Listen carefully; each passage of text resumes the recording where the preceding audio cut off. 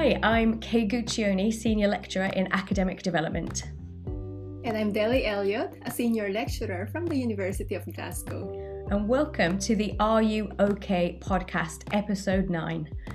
In this episode, we're talking about one of the themes we detected in our research findings from the Are You OK project, and that's the issue of disclosure. In this context, meaning if and how doctoral researchers choose to talk to their supervisor about issues of stress, mental health, or their own well-being. And this is a big issue and a big theme in the data that we collected, which is based in the experiences of the doctoral supervisors we spoke to. A number of international doctoral scholars find it difficult to disclose their general PhD study and research problems, let alone their mental health struggles. Yeah, absolutely. And as a result, this might explain why the International Researcher Group is one that's perceived to be a higher risk group for mental health problems. Deli, what do you think causes this reluctancy to disclose? There is a range of reasons for this, Kay. For some, it's the stigma associated with it. To seek help regarded as admitting that they are struggling, which might be linked to losing face.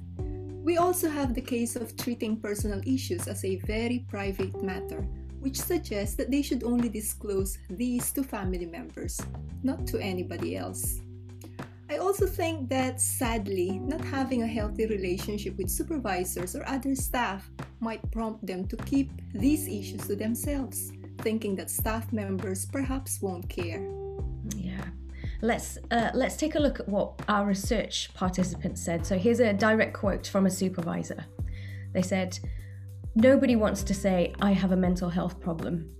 International students find it really hard to open up because this is not what they're used to in their country. You don't go to your lecturer and say, I'm stressed, I have a problem or whatever.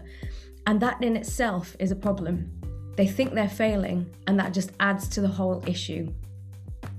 And Deli, we know this matters because quite often good coping strategies depend on talking about the issues that we're facing.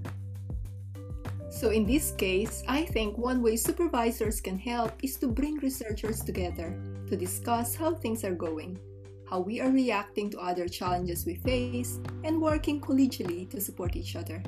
It may even help to frame this as a normal part of research group meetings or as a group supervision, even getting together with other supervisors in the department.